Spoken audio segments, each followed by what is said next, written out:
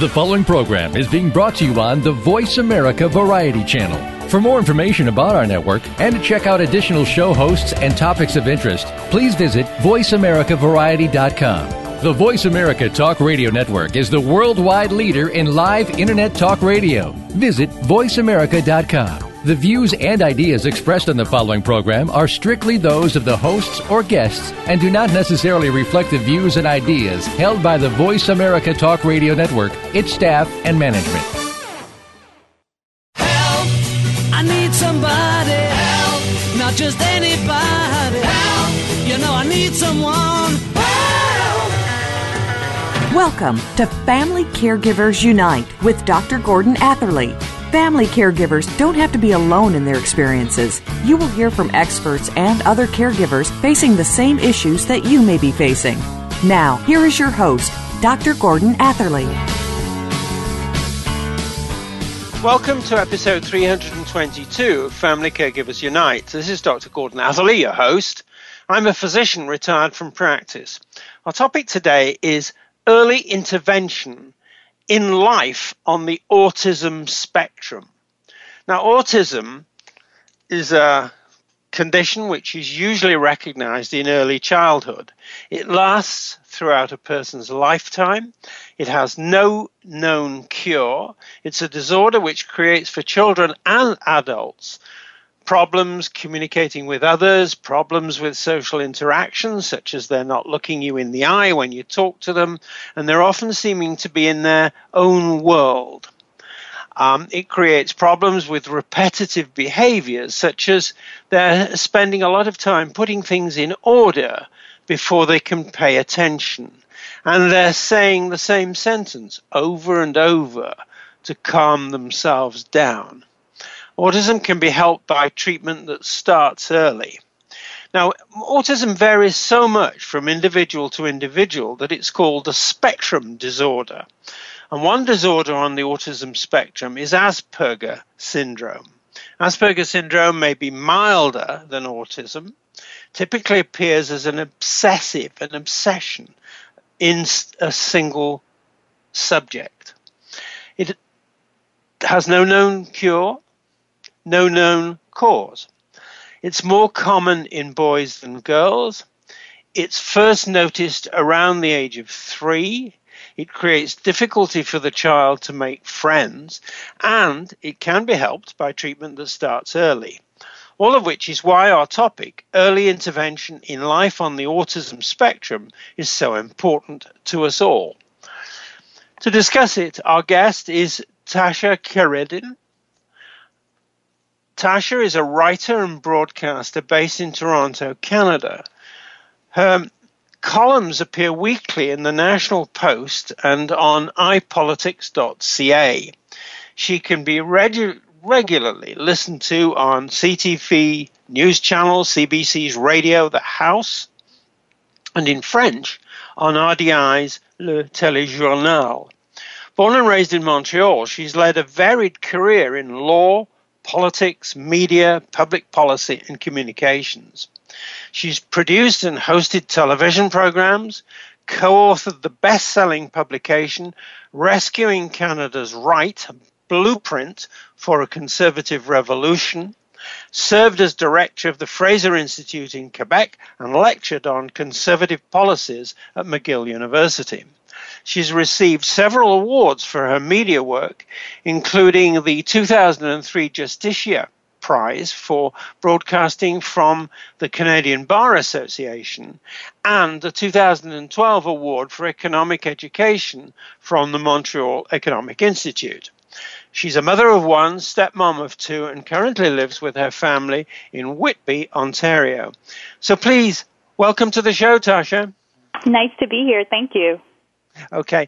Now, please tell us more, Tasha, about your career and your experience with family caregiving. Tasha? Well, prior to having my daughter, Zara, I had no experience with family caregiving whatsoever. As you mentioned, I was very focused on my career and still am, though I will discuss how having a child, even any child, but particularly a child on the autism spectrum, does affect your choices in terms of what you do with your career. But I did many things in my life that took me many different places, and was happy to have a child, an amazing little girl, just before I turned 39. So I waited quite a while. And she lives currently with me and my partner, her stepfather, who came into our lives when she was 2. And prior to that, I raised her as a single parent with the help of my mother, who thankfully continues to be an almost daily presence in her life, which is wonderful, not for just any child, but particularly, again, when you have a child on the autism spectrum, there are additional demands that are placed on you as a family, and it's wonderful to have the support of your family, extended family members. Her biological father also sees her every month, but he's not involved in the day-to-day. And the day-to-day of caregiving for a child like Zara is a lot of work. It's a lot of work at home, a lot of driving to her therapist. I spent a lot of time in my car. Everything from attention to her diet and particular foods she should or should not eat, and strategies that you need to put in place to help her overcome some of the difficulties you talked about with communication, social communication being the chief one. It's basically like another layer of parenting. That's sort of how I look at it. And it's something that, as you love all your children. I have 2 wonderful stepchildren as well, and you just accept it as part of your life. It can be challenging, but the rewards when things go well are wonderful and worth the price you pay the rest of the time when things maybe don't go quite as well. Right. Now, Tasha, please tell us about your experience of your daughter Zara's life on the autism spectrum. Your experience of your daughter's life. Tasha? Well, as I said, it was any child is life-changing, and certainly she was life-changing for me, having her, period. But from the beginning, even before she was born, I had a sense that there was something different about her. Her energy level was incredibly high. She when she came into the world, she was late, first of all, and quite a large baby, and paid very much attention to everything. You mentioned the lack of eye contact that Asperger's children have, and she did develop that later in her life. But as an infant, she was very attentive to everything. In fact, so attentive compared to many other children of my friends. She had a very fierce will and determination, and I was, marveled at her, actually, because she developed extremely quickly, particularly verbally, and also physically. But by the age of 8 months, she said her first word. So she was, at first I never thought she had autism, because the stereotype, and it is one, of children on the autism spectrum is that they are nonverbal, and many are, but it is a sense that they cannot communicate, that they are not communicators, whereas with children with Asperger's, it's kind of masked often in the early years. You said it's often not diagnosed until 3, and that's true because in the early years, Aspies, as we call them, tend to be really big talkers, and she certainly was. So my experience with life with her initially was that she was extremely precocious, and it was only really when she turned about 1.5, 2, things really started to change in the sense of her sensitivities to things. Her sunny nature, she had a very sunny nature initially, seemed to move more into a Jekyll and Hyde situation. And as a parent, it was very much a struggle because I wasn't sure what was wrong. I knew something was different, and I wasn't sure what. I worried she might be bipolar. I worried she might have ADHD.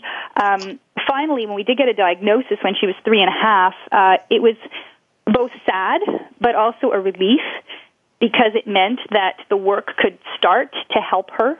Officially, we knew now what the diagnosis was, and it's been a struggle sometimes, not simply in terms of helping her, but staying on top of the condition. And every time something else comes up, you kind of worry.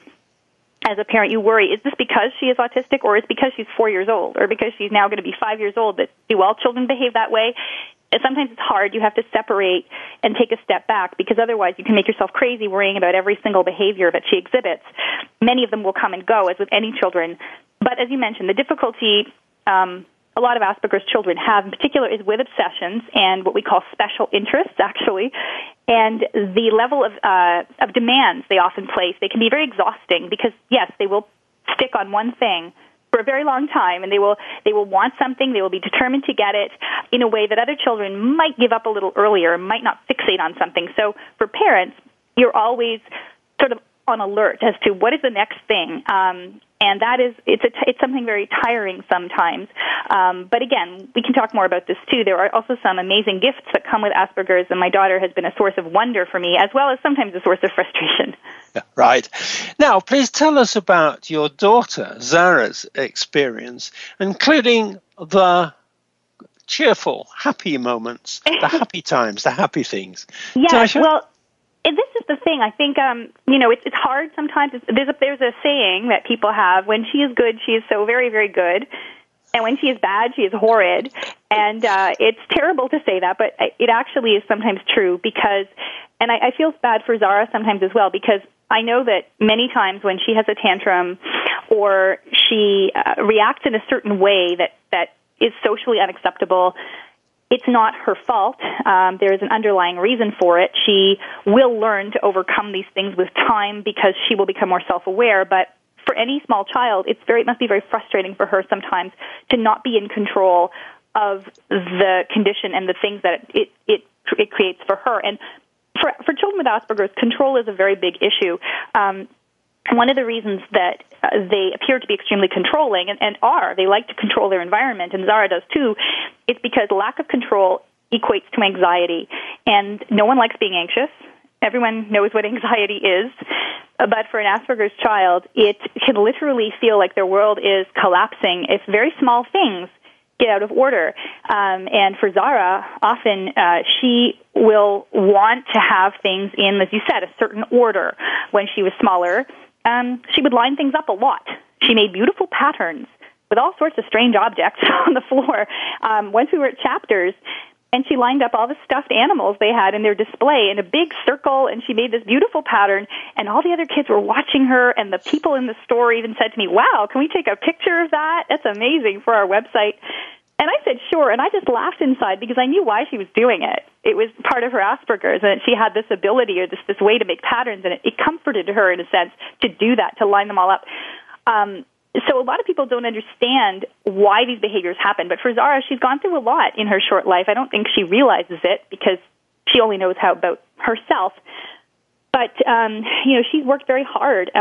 She's been in what's called intensive behavior intervention for almost a year. And she's worked extremely hard during that time to overcome some of the difficulties she has with social communication, with attention. And it really has, her world has opened up immensely. She enjoys a lot of the things that most parents, most regular, neurotypical children would enjoy. But she approaches the world in a different way. She experiences the world. Her senses are still different.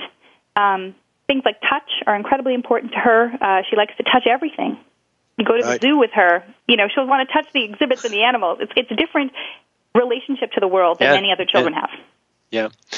Now, we've come to the point where we need to take a short break, and I'm just going to quickly respond to you. It's great to hear the full story of her experience, including the happy moments that she gives to you both. Yeah. We're going to go back to that when we come back from the break. But meanwhile, let's do that. This is where I like to say we have to pay the rent. So this is Dr. Gordon Atherley, and my guest is Tasha Kheiriddin. You're listening to Family Caregivers Unite on the Voice America Variety and Empowerment channels and CJMP 90.1 FM Community Radio. Please stay with us. We will be back.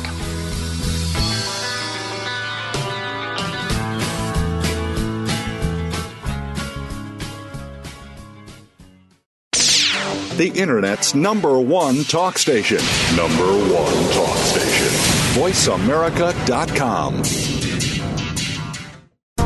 What if there was a radio show that could demonstrate how we can cut your taxes in half without diminishing needed government services? One that could explain how to create tens of millions of jobs at no cost to taxpayers, as well as fantastic yet easily affordable health care. Side effects include cutting crime rates nationwide, providing better education for our children, international peace and harmony, and protecting your private personal data from government intrusion. Tune in to Libertarians Working for You with Arvin Vora, weekdays at 2 p.m. Eastern Time, 11 a.m. Pacific, on Voice America Variety. Tired of lackluster results with your marketing? Craving more leads in your business? Tune into the Mojo Marketing Edge with the team behind Mojo Global Marketing, Ira Rosen and Corey Michael Sanchez. Winners of the Marketer of the Year, they will show you how to generate daily leads, build databases of raving fans, and close deals faster than ever before. See what's hot right now and how you can tap into it to generate an endless supply of customers and clients. The Mojo Marketing Edge can be heard every Monday at 1 p.m. Pacific Time, 4 p.m. Eastern Time on the Voice America Variety Channel.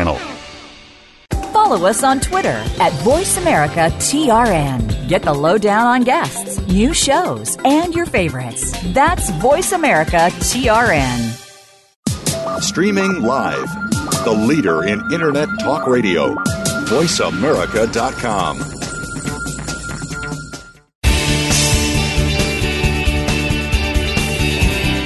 You are listening to Family Caregivers Unite with Dr. Gordon Atherley. If you have any questions or comments about our program, please address them by email to docg@familycaregiversunite.org. Now, back to Family Caregivers Unite. Welcome back to our listeners to Family Caregivers Unite and Tasha Kheiriddin.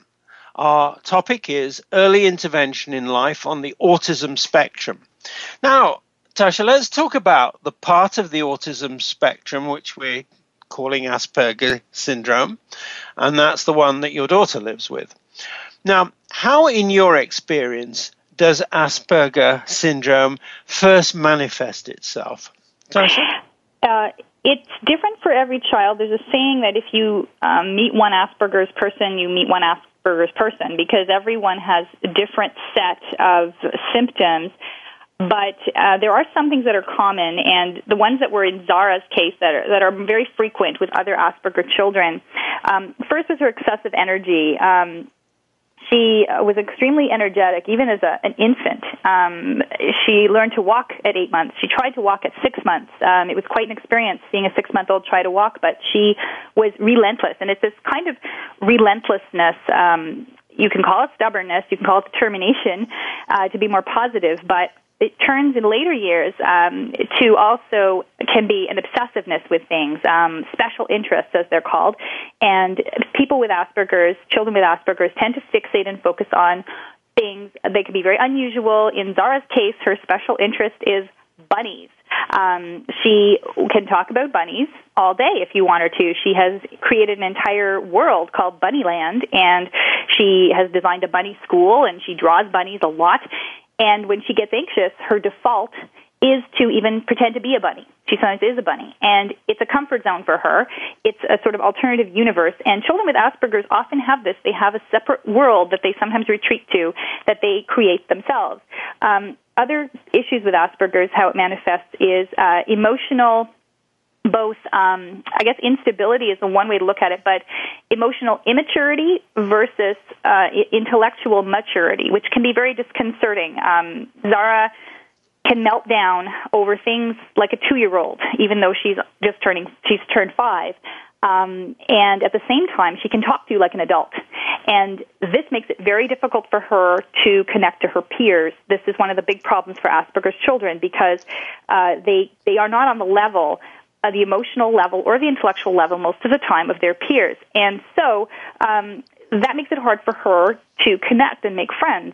She's also, though not so much anymore at all, but was extremely sensitive to stimuli, light, touch, and sound. She still loves touching things. She's very tactile. When you go somewhere with her, she will want to touch. Another example of that, we went to a show of Disney on Ice, and she watched the show, and at the halftime, she wanted to go down to the arena, not to meet anyone or talk to any of the characters. She wanted to touch the set. She wanted to feel the moss that was present on one of the rocks, the fake rocks they had. So these kinds of needs to touch, and some kids are aversive to touch, but she needs to touch things. And she used to be extremely sensitive to sound and light to the point where she had to wear headphones to cover her ears in her play school when other children sang. It was very sad, actually, on that level. But we have, and we'll talk about how children can overcome that, or anyone can, and it's quite amazing how she has worked now. She's hardly affected by sound at all, which is wonderful. And there's also other things that are positive things with her, and many Asperger's children have this too. she has an incredible memory. Even when she was 2 years old, if I couldn't remember someone's name, I could ask Zara, who is that? And she would know. She would remember the name of the person who, helped sew a suit that I had to get altered or whatnot. She has a great attention to detail. When she focuses on something she wants to focus on, she could do it for hours. However, getting her to do something she doesn't want to do is very difficult, and that's one of the things she works on is flexibility. She doesn't have very much of it, but she has more than she used to.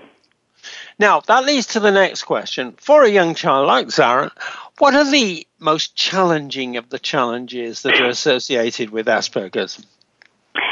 They change with time. And this is the thing as a parent, as a caregiver, you learn to go with the flow a bit, because once you overcome one thing, something else will come up at different stages of her life. And for a small child like Zara, the first big issue was physical overstimulation of the senses. She was sensory, intolerant of many things, loud sounds in particular, but even any type of singing or music. When she was 2.5, I could no longer sing to her. I could no longer play any music in the house. She would scream and cover her ears and hide. That was a sign that something was very wrong, and it was from that point that I really began to try and look for answers, because I didn't know what I was dealing with. But that has been mostly overcome by occupational therapy. The only thing that bothers her now on a sound perspective is those really loud hand dryers in public washrooms. She hates those. And I got to say, I don't like them either.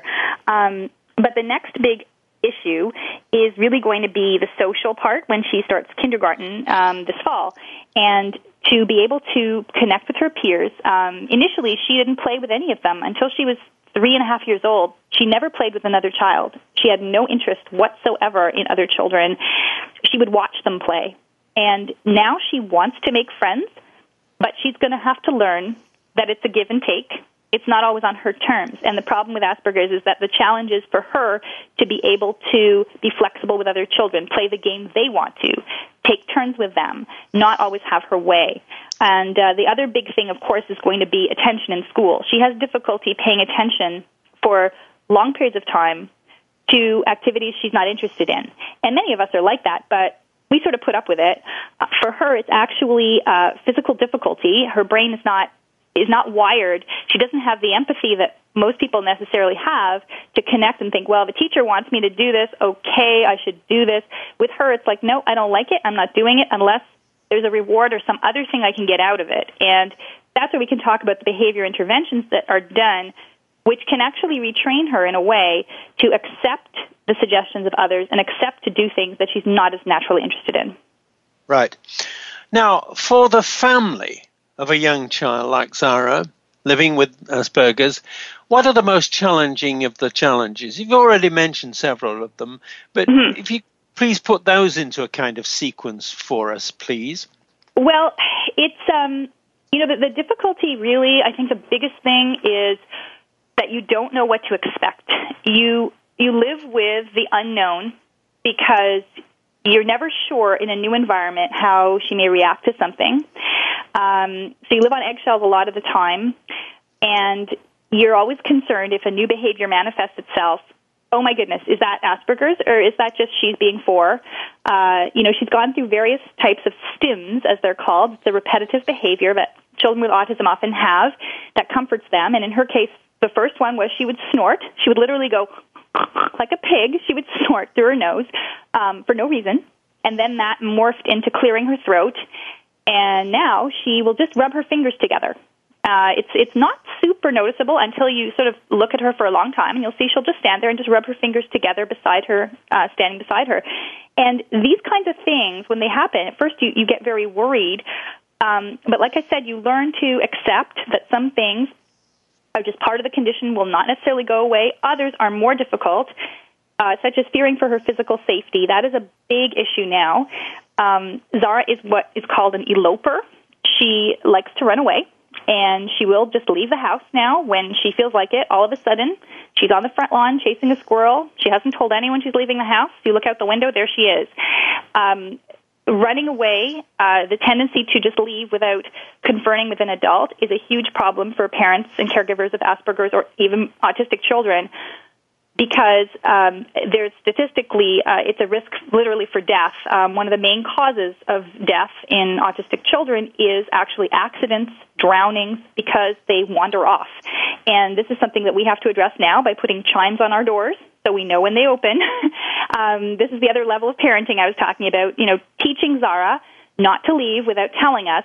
But even though you can repeat it, 100 times, she may not clue in. It's taken a very long time for her to be conscious of the dangers of cars, for example. She, unlike other children, doesn't want to stick near me when we do activities. If we go skating, she wants me to go away. She wants to do it by herself, even though she can't skate, and will literally scream at me in the skating rink to leave her alone, even though she can barely stand up. It's these kinds of disregard for physical safety and pushing the limits that is very challenging as a parent, because you don't want to limit her from doing things, but you got to protect her a lot, and you end up fighting with her over that because she doesn't understand why you have to do it. Just talk a little bit more about this challenge, because it, as you've described it, it really is a challenge, a challenging challenge. What about when Zara goes, now starts to go to kindergarten, to, let's call it school, when you're not around? And well, she does these things. It's a worry. The school she is going to, very fortunate to have found a school, and it's a public school, but they have quite a few children with special needs, and they have adaptations for them. Literally, in kindergarten, there's a second set of eyes. There's a teaching assistant that is present for all children, but they are, one of their main jobs is to keep an extra set of eyes for children like Zara at recess or other times when they could potentially escape. And the schools also have a policy where you can't just leave the premises. The doors are locked. You have to go to the office, this kind of thing. So there are some safeguards in place, but it is a concern, and it's a real concern for parents, because when your child is not with you, obviously, you worry anyway. But with children with Asperger's, they have to be really trained, I guess is the word, to try and understand. And often with Asperger's children, as they get older, the best way to reach them is through logic, so that they understand that, you don't leave because something bad could happen to you. It's hard to conceptualize that to a 5-year-old, but when she is older, it will be easier for her to logically understand why a behavior should be there, even if she disagrees with the premise of the behavior. So just to put it this way, therefore, the education about risk and safety becomes increasingly important as Zara's life expands into the wider world. Is that a fair thing to say? It does. And we have actually, one of the things we do, what I'm starting to do with her, is social stories, where you visually represent what the expected rules are that she should follow in situations. And we have a book that we made together with one of the government agencies that finally, after a year on the waiting list, got in touch with me, and they helped me do this, is make a little book which is called Playing Outside with Wheels. And it literally gives her instructions as to how to play outside safely on a scooter. Go to point A and stop, wait for mommy. Go to point B and stop, wait for mommy.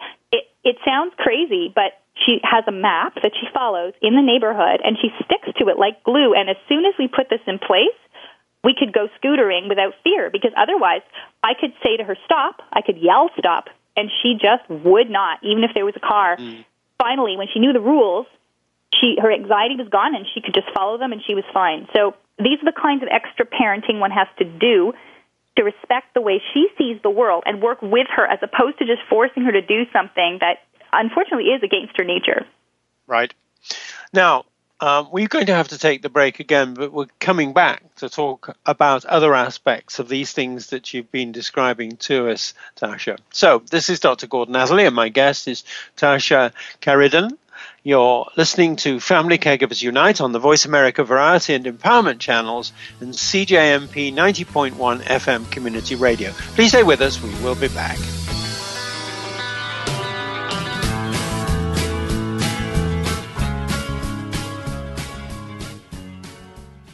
Stimulating talk. It gets those synapses in the brain firing really fast. All the time. The #1 Internet talk station where your opinion counts. VoiceAmerica.com. In the spirit of Have Couch Will Travel, Dr. Carol Lieberman creates a haven of sanity in an increasingly insane world. Each day we are bombarded with news of events that have never crossed our wildest nightmares. Society is spiraling out of control, and everyone is reeling from it. But now there's an answer. The best way to keep sane in this insane world is to tune in to Dr. Carol's Couch on Voice America. Dr. Carol, a certified media psychiatrist, will broadcast live from her Beverly Hills office every Tuesday at 1 p.m. Pacific Time. Call or log in and get help with whatever is sending you reeling, whenever you need a soothing voice to calm and advise you. That's Dr. Carol's Couch every Tuesday at 1 p.m. Pacific Time here on America's Voice, voiceamerica.com. Think of the world 50 years ago. Now think of this same world and how it'll be 50 years from now. Did you know that if the world's population continues to grow at its current rate, our children and grandchildren will only have 25% of the resources per capita that our parents and grandparents had? We must preserve the foundation of a quality standard of living. That foundation starts with Go Green Radio. Join your host, Jill Buck, for Go Green Radio every Friday at noon Eastern, 9 a.m. Pacific on Voice America. We're making it easier to listen to the Voice America Talk Radio Network live wherever you go on iPhone, BlackBerry, or Android. Download it from the Apple iTunes App Store, BlackBerry App World, or Android Market. Streaming live. The leader in Internet Talk Radio. VoiceAmerica.com.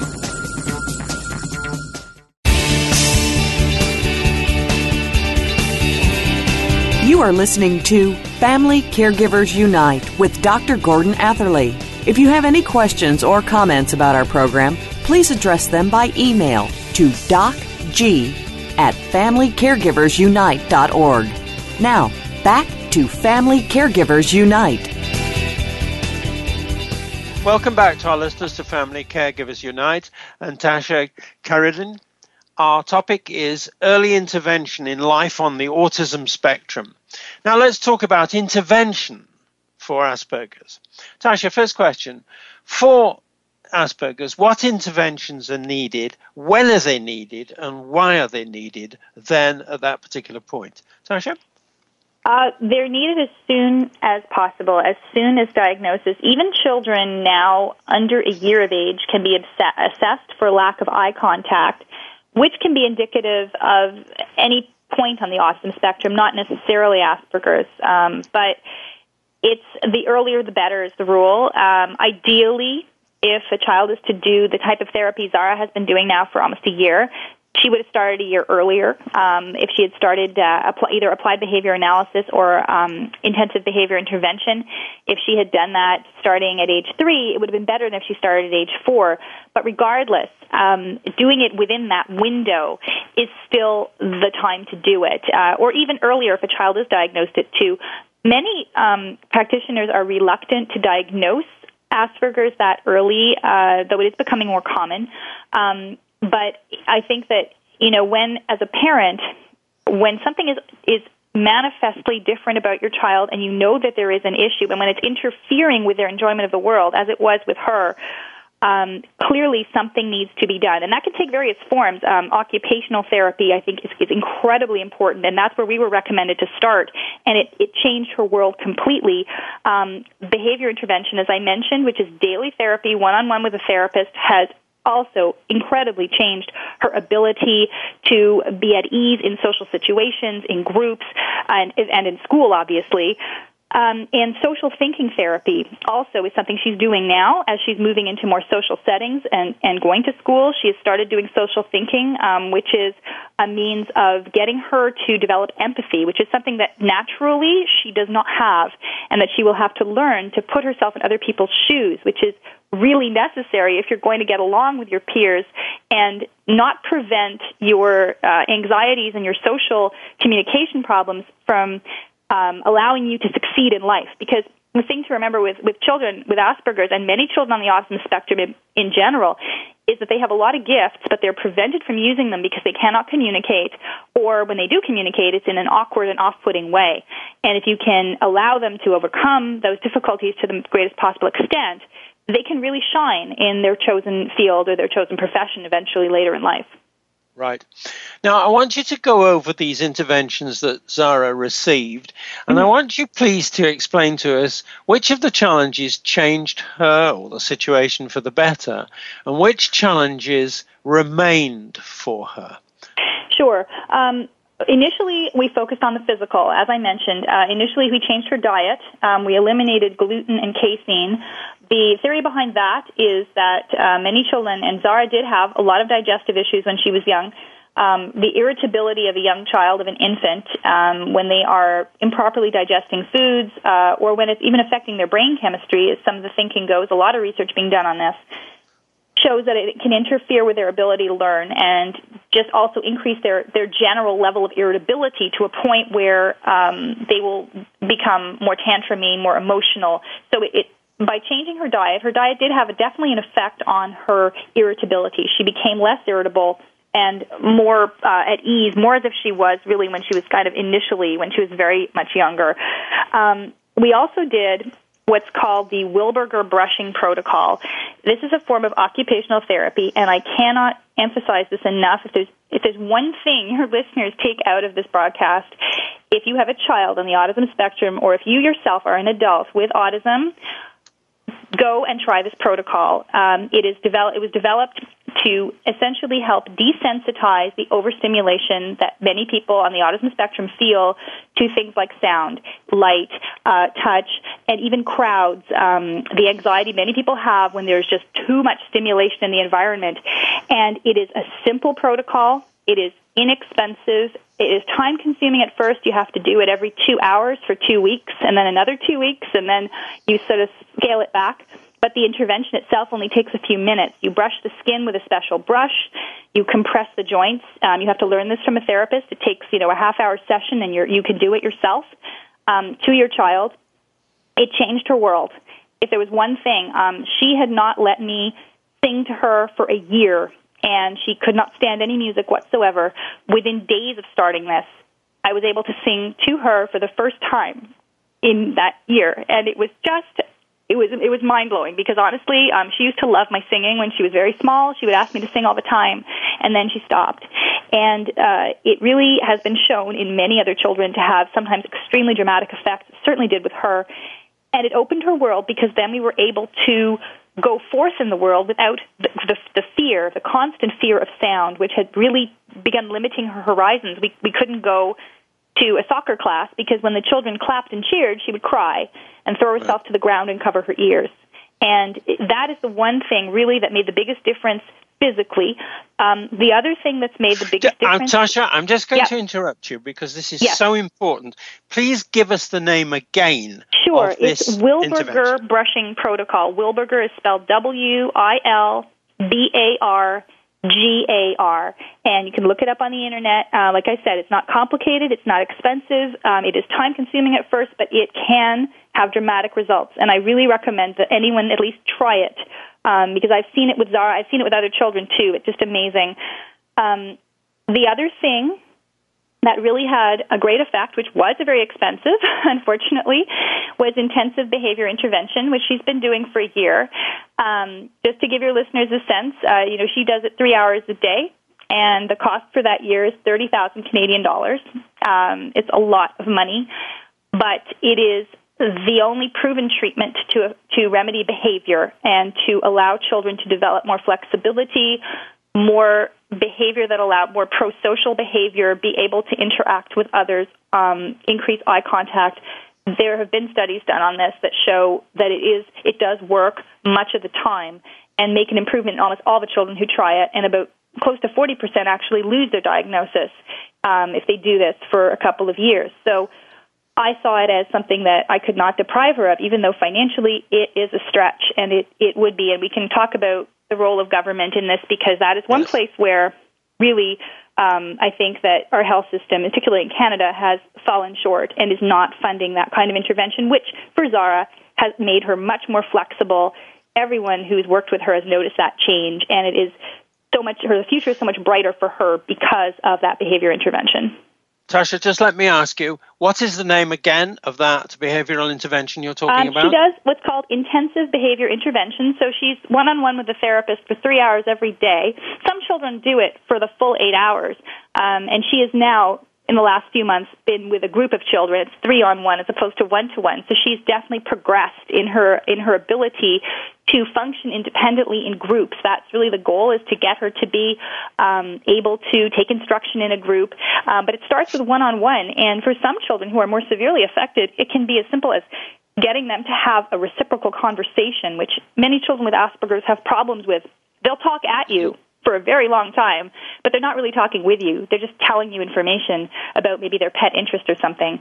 And that is something that is really critical in the early years before children go to school, because if those patterns are not set before they go to school, then they end up being bullied, they end up being teased, they don't make friends. If you can get to them earlier and help them navigate by changing some behaviors before they hit school, it really can make all the difference. Right. Now, my last question on this, in this particular segment, is this. Without the interventions, what could the future have held for Zara? And with the interventions, what do you think the future now holds for her? Tasha? Well, I don't like to think of her future without it. I really don't, because not to dwell on statistics, but the vast majority of adults with Asperger's that have not had any kind of intervention are not successful in life, in the sense that they do not hold a job. They are not able to hold a job. They are not able to form relationships with a partner. They do not have families on their own. Statistically, it is quite sad, and some people will find their way regardless, but many people without the tools will not, despite how brilliant they may be or how gifted they may be. And that is what has pushed me to get a lot of intervention for Zara. I mentioned the 2 specific ones, but she's done a lot of other things. Like, she's starting now what's called social thinking therapy to develop empathy. We did other types of what's called a sensory diet for her, where she we transformed our basement into like a little gym with a mini trampoline and all these things, so she could physically get a handle on her senses. Those kinds of interventions mean that I think the future is very bright for her. I think she will develop into a completely functioning, in fact, probably very functioning adult, because she is so smart and she is so gifted in things like art and language. I think she will be able to use those gifts. So I'm confident that by learning how to overcome the difficulties inherent to her condition, she can use the gifts to shine. If she had not, then I am sure that she would have trouble going through a job interview. She would have trouble getting a job, holding a job, connecting with peers, and she will still have trouble with those things more than a neurotypical person, but she will also be self-aware and know that she has to work on that if she's going to get what she wants out of life. And whatever she chooses to want to do, at least I will have helped her get the tools to make that happen, regardless of how, successful by whatever standard people judge success she is. As long as she is a happy, functioning adult, that is my goal here, and I'm confident that she will achieve it. It's very powerful, strong, encouraging message. Now, let's take the break. This is Dr. Gordon Atherley, and my guest is Tasha Kheiriddin. You're listening to Family Caregivers Unite on the Voice America Variety and Empowerment channels and CJMP 90.1 FM Community Radio. Please stay with us. We will be back.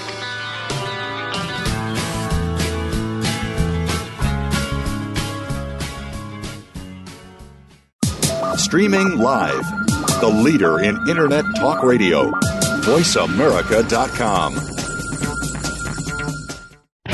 Do you ever just ask why? If others, especially children, ask you the same question, how do you answer? Is life a whole bunch of questions just waiting for the right answer? When you tune in to The Mickey Ellison Show, you'll find out how to find the answers and open up so many more questions as you do.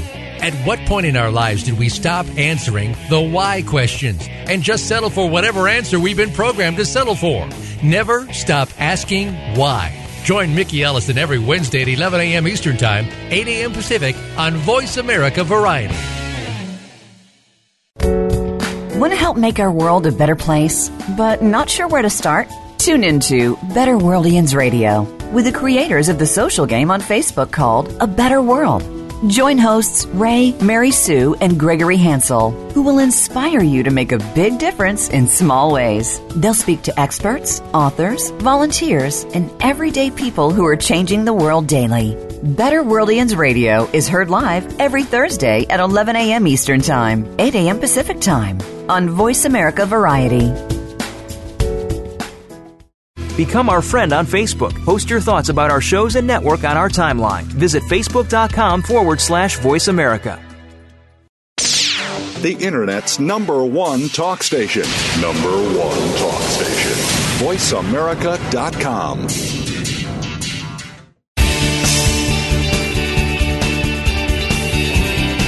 You are listening to Family Caregivers Unite with Dr. Gordon Atherley. If you have any questions or comments about our program, please address them by email to docg@familycaregiversunite.org. Now, back to Family Caregivers Unite. Welcome back to our listeners to Family Caregivers Unite and Tasha Kheiriddin. Our topic is early intervention in life on the autism spectrum. Now, Tasha, let's talk about the things you would like to do and you would like to see done to address the needs of children who are living their lives on the autism spectrum. So first question, what more would you like to do? Tasha? What would I always, one of the challenges of being a parent is you're always thinking, am I doing enough? And then sometimes you have to stop because you realize you are doing a lot and recognize that. But the things I would still like to do, the main one, I think, is what I've realized is that for my child to be calm, to be able to progress and learn and take in all the training and information and things she's getting, I need to be calm. I need to create a home environment that is nurturing and where the emotions are kept, I don't say in check, but where there's a little emotional disturbance, where people don't have outbursts, where my frustrations, in other words, don't show as much as perhaps otherwise I might let them, because she's an emotional sponge. And many children with autism, people think they're not emotional. It's actually not true. They're very sensitive to other people's emotions. It can very much upset them to be around people who are very stressed out. So for me, one of my goals is to be calm, and that has affected my life. It's affected my career, too, and the choices I'm making to not work as much as I might have otherwise, because I need to keep that balance. Otherwise, I'm overstressed, and then I'm not a good mother.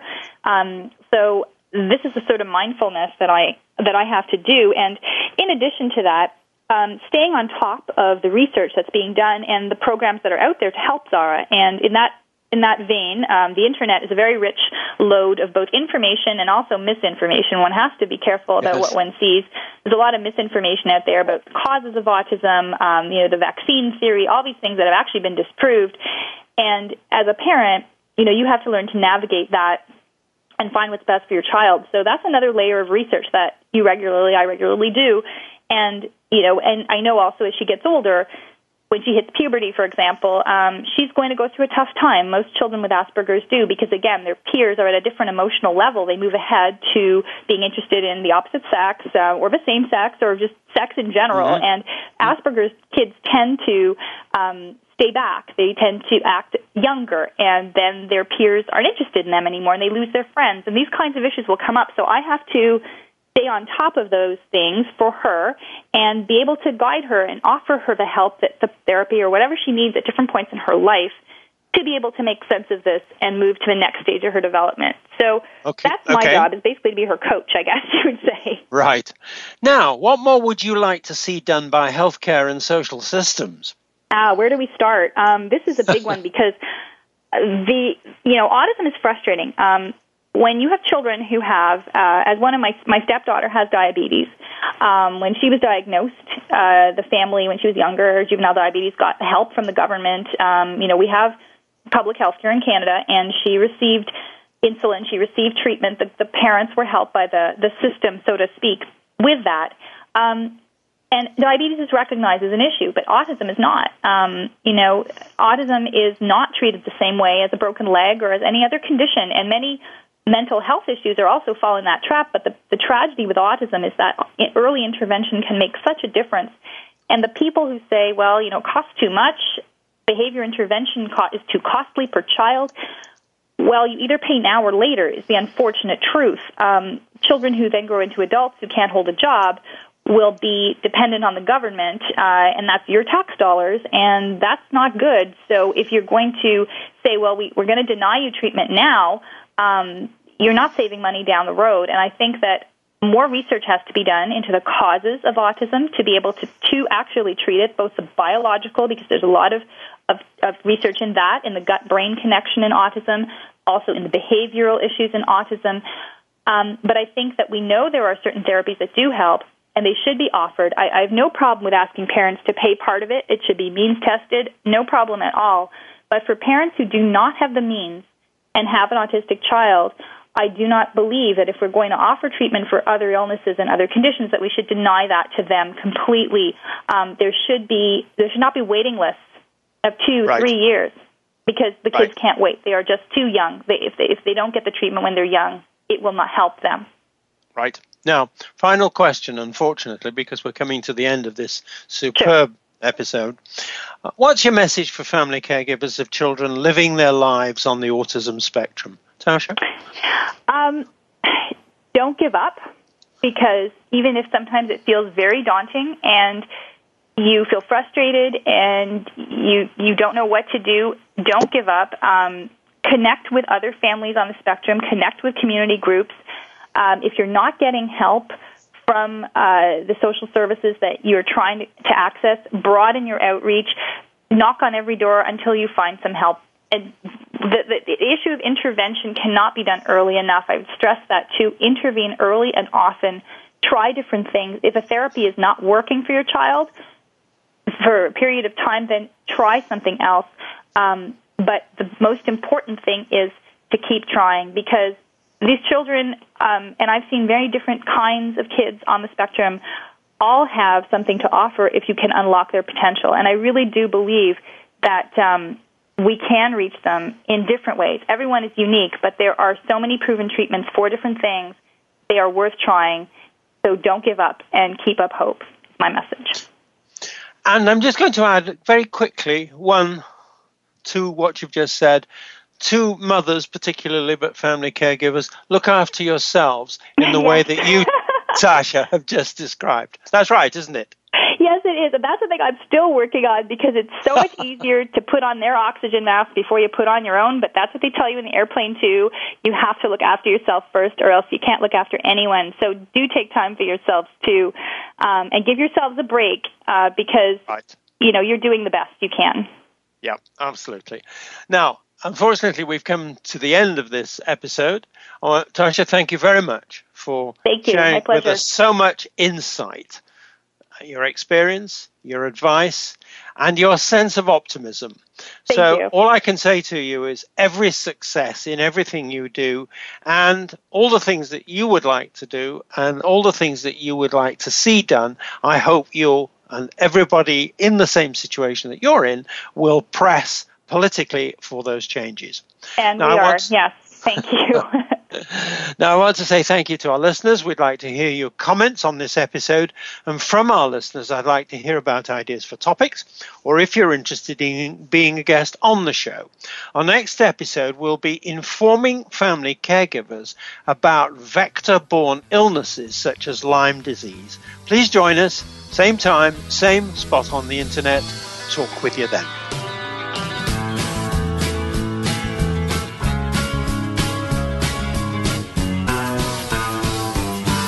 Thank you again for joining us this week for Family Caregivers Unite with your host, Dr. Gordon Atherley. Please tune in again next Tuesday at 10 a.m. Pacific Time, 1 p.m. Eastern Time on the Voice America Variety Channel.